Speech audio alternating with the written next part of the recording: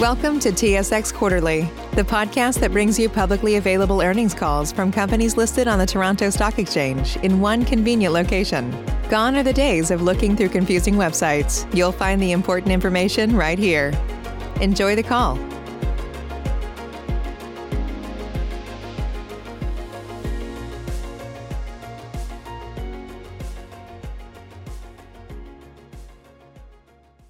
Good morning. My name is Jessica, and I will be your conference operator today.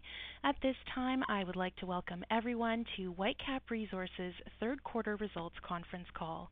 All lines have been placed on mute to prevent any background noise. After the speaker's remarks, there will be a question and answer session.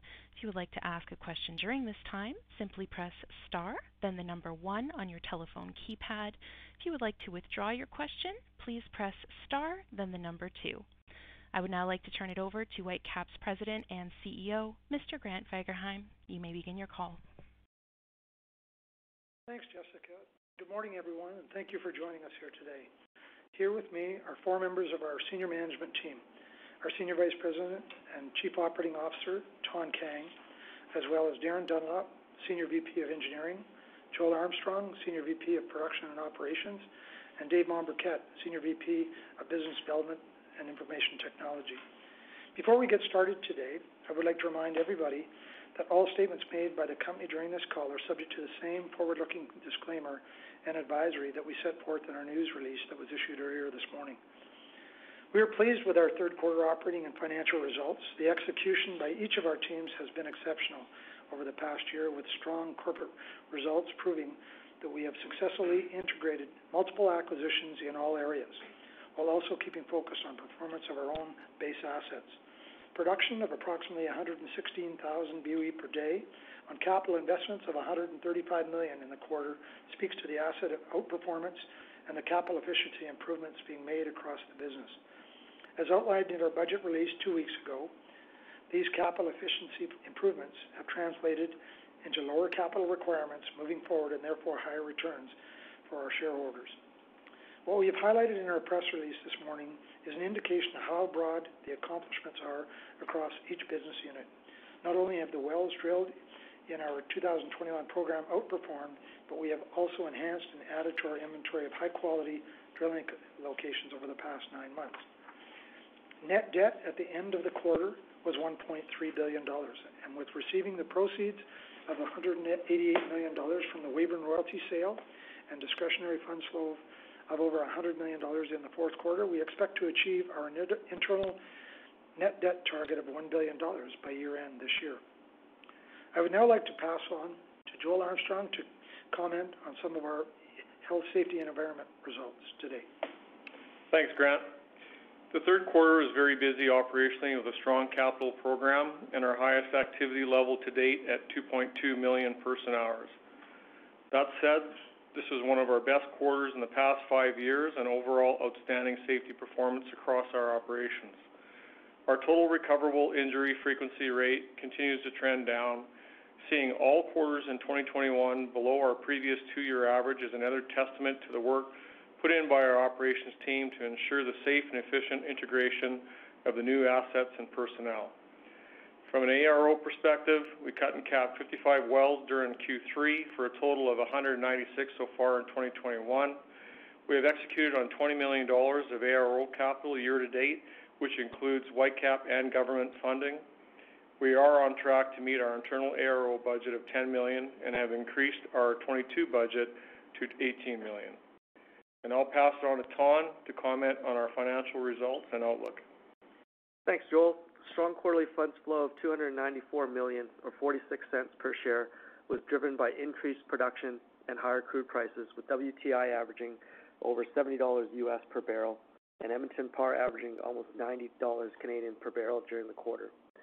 The third quarter average AECO natural gas price of $3.60 per GJ was as strong of a quarterly price as we've seen since 2014, and with our natural gas production increasing to over 170 million cubic feet per day, our natural gas production has become an increasingly material portion of our cash flows. Our third quarter realized oil and natural gas price before the impact of tariffs and hedging were $81.02 per barrel and $3.79 per MCF, which were 70% and 55% higher than the third quarter of 2020, and 10% and 16% higher than Q2 of 2021. Higher commodity prices resulted in hedging losses of $6.83 per BOE, while our average royalty rate of approximately 16% was consistent with the second quarter. Operating expenses of $13.71 per BOE and transportation expense of $2.29 were both consistent with prior quarters and our expectations. G&A expense of $1 per BOE is consistent with our historical average. We also recognize an impairment reversal of $1.9 billion or $1.4 billion after tax. The reversal was recognized across each business unit and is a result of higher forward benchmark commodity prices. We also announced a $200 million increase to our credit facility and a one-year extension to the maturity date, which is now May 31st, 2026. Our Q3 net debt of $1.3 billion has been further reduced by $188 million with the closing of the Weyburn royalty sale, and as mentioned, we expect to reach our debt target of $1 billion by year-end. Our current plan is to use the increased credit facility to repay the senior notes due in January 2022 and maintain our total credit capacity at $2 billion. Our guidance for 2021 and 2022, reported last week, is unchanged. We expect operational momentum to continue with production averaging 118,000 BOEs per day in the fourth quarter and averaging 111,700 BOEs per day for the full year. For 2022, we are forecasting mid-case average production of 122,000 BOEs per day on capital spending of $480 million. With that, I'll pass it now back to Grant for his closing remarks. Thanks very much, Ton. With the strategic acquisitions closed earlier in the year, we are now fully integrated, and the rate of change for the better on the acquired assets, both technical and financial, has been remarkable. As a reminder, our purchase price for the NAL transaction was $155 million, and through the first 9 months of 2021, the assets have generated $150 million of operating income and are expected to generate $260 million annually based on our current strip pricing. The Torque assets have also generated over $200 million of operating income in the first 7 months and are expected to generate $360 million of operating income annually relative to the purchase price of approximately $1 billion. We must also mention that we are very excited about the Kicking Horse asset, as we have increased production by 50% to this point from 8,000 BOE per day to 12,000 BOE per day currently. Our plan in 2022 is to ramp up production over the course of the year and expect to maintain average production in the 18,000 to 19,000 BOE per day range and beyond that. On strip prices, we currently project that this asset will generate $200 million of operating income in 2022 while spending $85 million of capital expenditures. With regards to the new energy initiative we put in place in late 2020, we recently announced the Memorandum of Understanding with Federated Co-op to use our carbon capture utilization and storage expertise and enhanced oil recovery project at Weyburn to assist Federated Co-op in achieving their emission reduction targets. The Weyburn asset continues to not only be very strategic as we look to advance solution for reducing greenhouse gas emissions, but also has been a very significant contributor of free cash flow for Whitecap.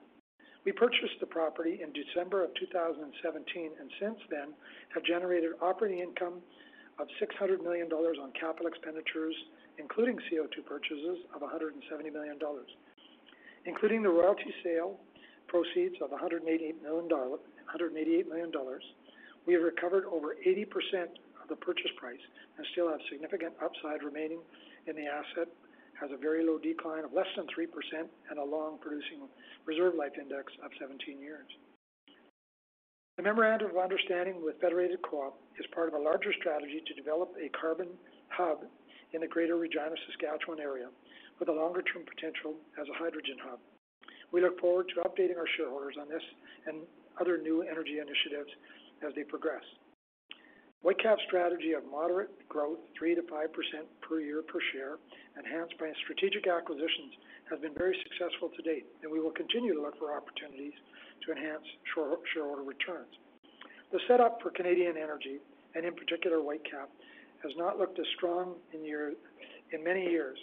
with WTI just slightly over $80 and AECO at over $4 per GJ. And when combined with weaker Canadian dollar, low interest rate environment, strong capital efficiencies, this results in record free funds flow. On strip prices, Whitecap in 2022 is generating almost $900 million of discretionary free funds flow. This is after our capital program of $480 million and our base dividend of $171 million. As previously communicated, we are committed to returning 50% of our 2022 discretionary funds flow to our shareholders, with the remaining 50% being allocated towards our balance sheet to build dry powder for disciplined and targeted acquisitions, as well as new energy initiatives. We remain both optimistic and excited about Whitecap's future, the returns to be generated for our shareholders, and look forward to updating shareholders on our progress. On behalf of our management team, our board of directors, we would like to thank our shareholders for your interest and support of Whitecap Resources. With that, I will turn the call over to Jessica for any questions you might have. Thank you. Ladies and gentlemen, as stated, if you do have a question, please press star followed by 1 on your touch-tone phone. You will hear a 3-tone prompt acknowledging your request, and should you wish to withdraw your question, simply press star followed by 2. We do ask that if you're using a speakerphone to please lift the handset before pressing any keys. Please go ahead and press star 1 now if you have a question. Your first question is coming from Patrick O'Rourke with ATB Capital Markets. Please go ahead. Oh, hey guys, good morning. Thanks for taking my call and question here.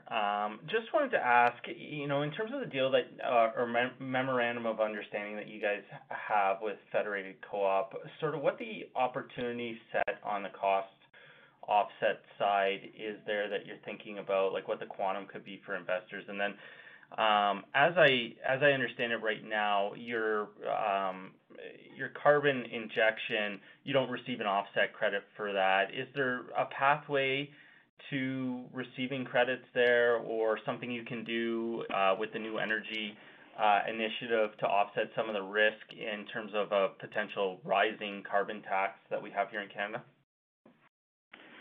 I'll be as concise as I can on this, Patrick, but it's complicated. It ends up being quite a complicated answer.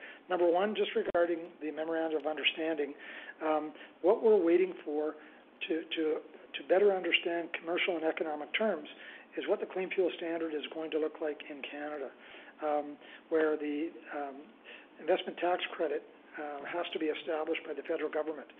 So as you know, as our shareholders would know, we pay for our CO2 at this particular time, and we do not receive carbon credits on the other side. So what you're referencing is offset credits. What we're looking for is what the investment tax credit market will look like, as well as what we're trying to do is minimize our cost of buying CO2 into the future. We have 2 contracts right now that expire in late 2024 and one in 2026.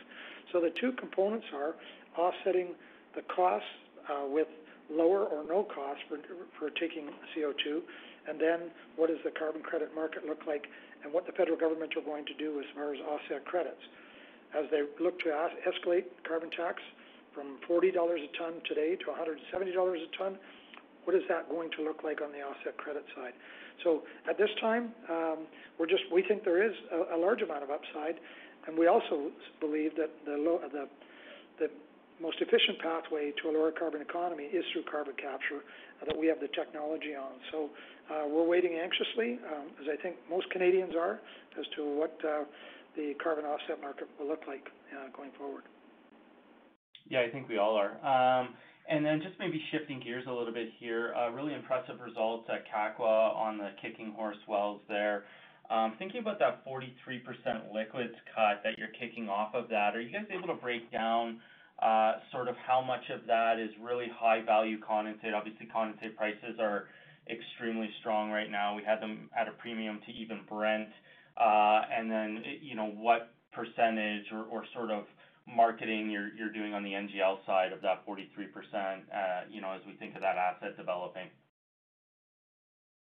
Yeah, it's Darren here.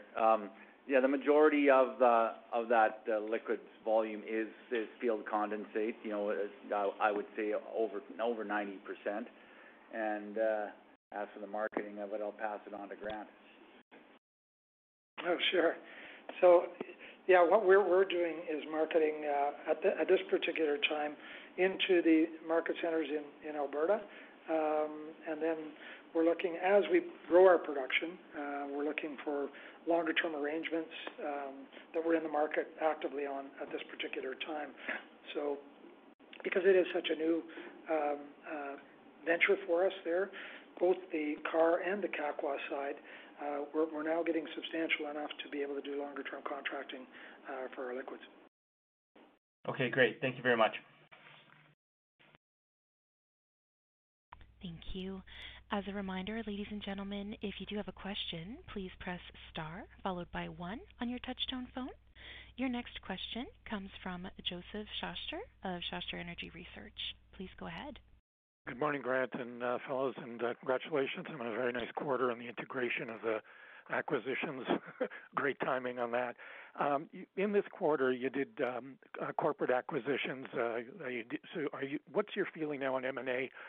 Is it a seller's market and you really have to be choosy and things that really fit into yours? Did you see economics that are upside? And why not look at buying more land? Is there land available in all your core areas?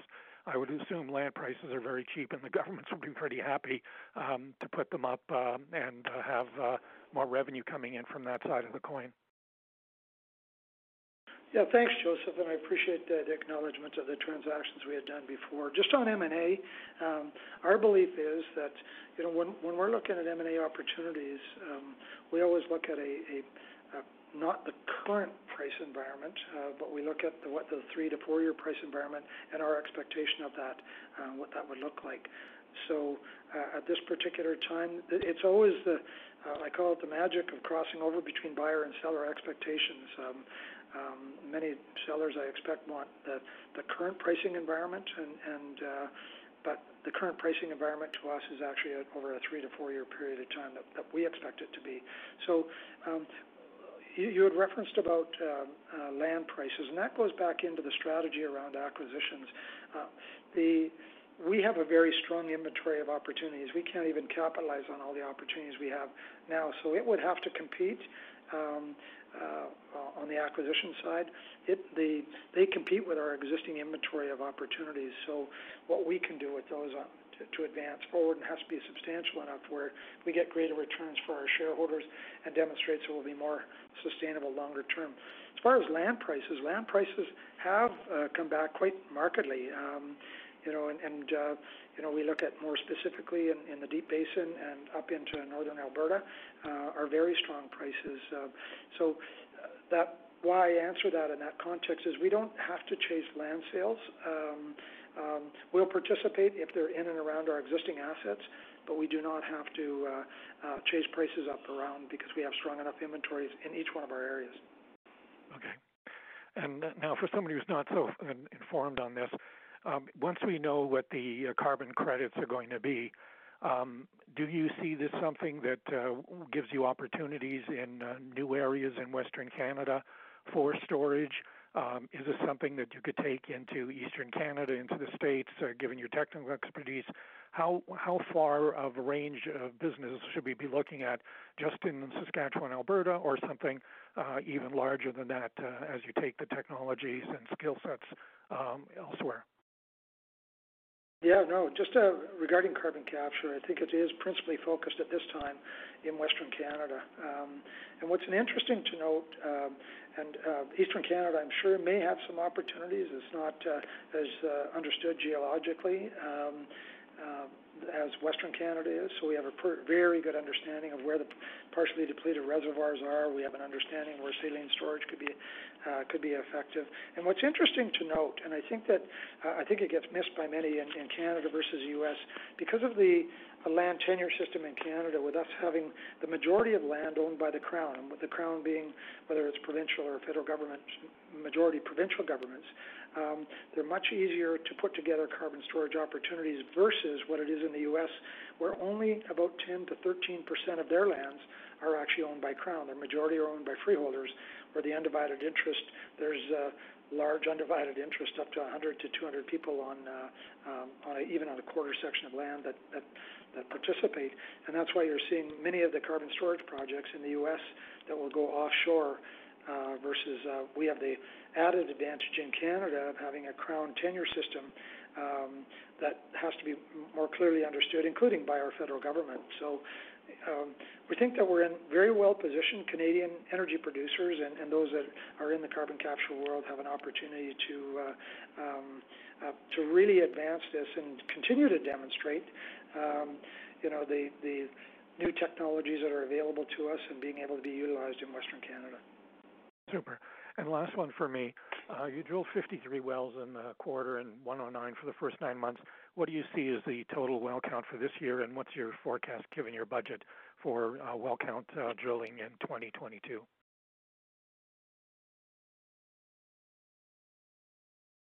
Yeah, it's Darren here.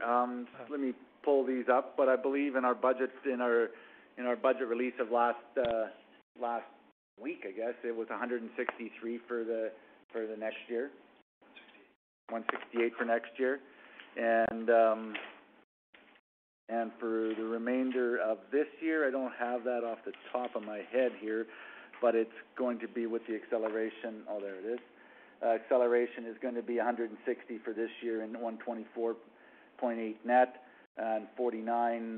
That's 49 and 38.4 net in the first quarter. Okay. Good. One last one from you. Sorry to push one more.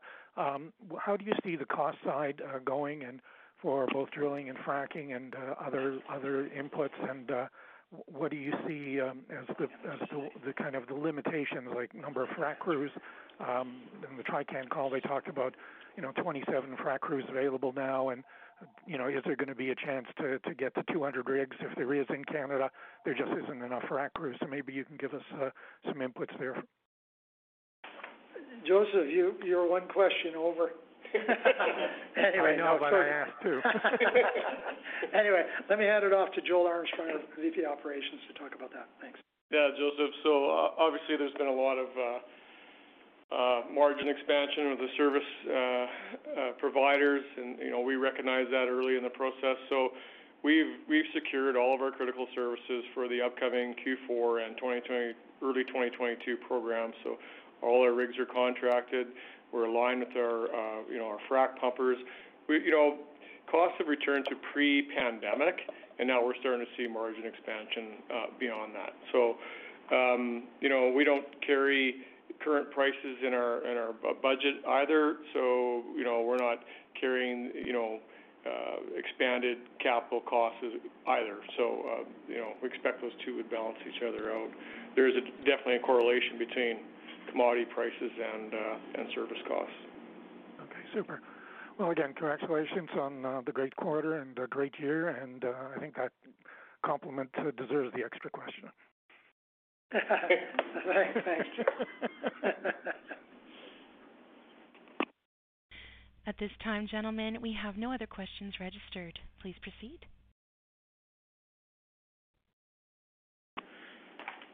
Okay, well, thank you, everyone.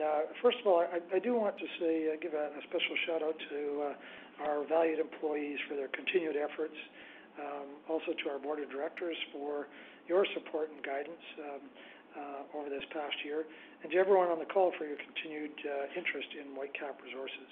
And sincere thanks to all. Have a good day. Thanks very much. Thank you, sir. Ladies and gentlemen, this does indeed conclude your conference call for today. Once again, thank you for attending, and at this time, we do ask that you please disconnect your lines.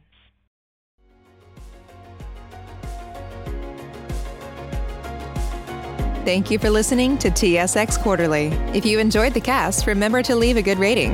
And remember, for any additional inquiries, please consult the company's investor relations section on their website. See you next time.